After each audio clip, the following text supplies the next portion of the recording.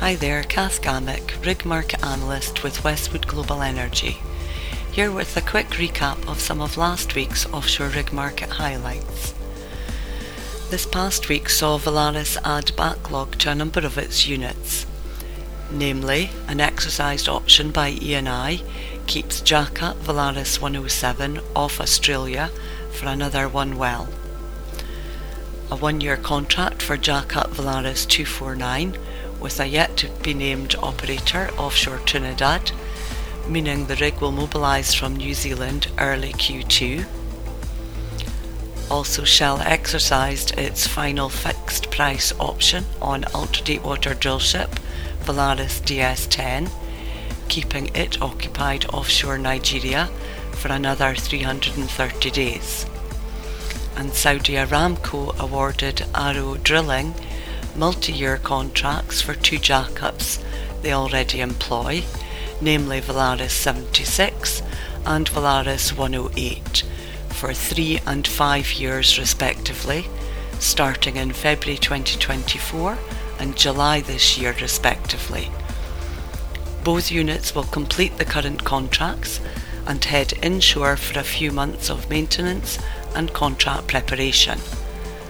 Valaris will lease the rigs to ARO to fulfill the contracts. This week, Valaris also reported that a decision was made to preservation stack jackup Valaris Viking, which has been laid up in Dundee since the end of January this year.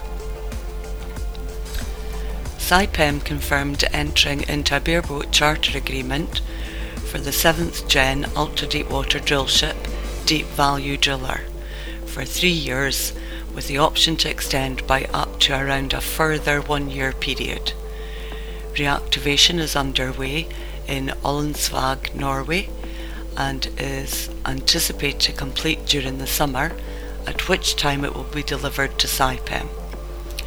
It is understood Saipem may have secured a long-term contract for the unit off Côte d'Ivoire.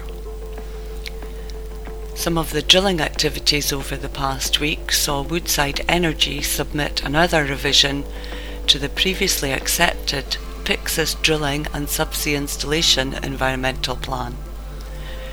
The operator proposes to drill and develop the Pluto production well in the Carmen Basin and tie back to Pluto Platform 8.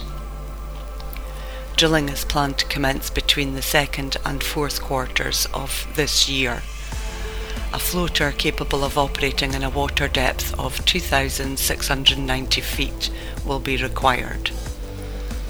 In the North Sea, Neptune Energy is seeking approval to drill well 36/7-5S in production licence 636 using Odfjell managed midwater semi deep sea Yantai. The Norwegian Petroleum Directorate granted Aker BP a drilling permit to drill well 25/2-24S in production licence 873 using Saipem's harsh environment ultra-deepwater semi Scarabée 8.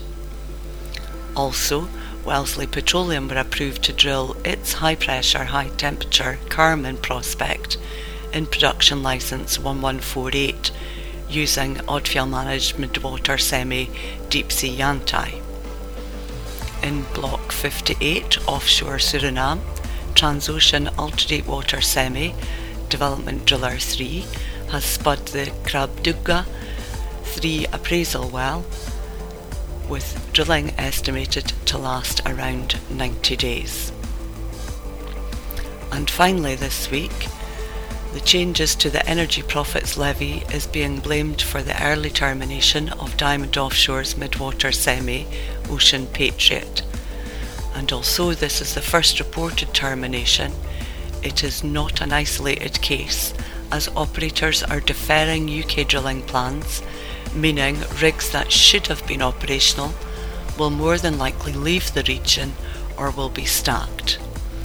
To date, we have seen EnQuest abort plans to drill the Kraken field.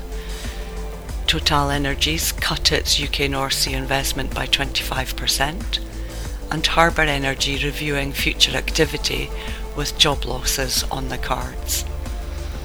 Also this week we saw Valaris preservation stack one of its jackups. How many more casualties will there be? That's it for this week. Many thanks for listening, and I hope you found this of interest. For more information on rig logics, please visit our website www.westwoodenergy.com.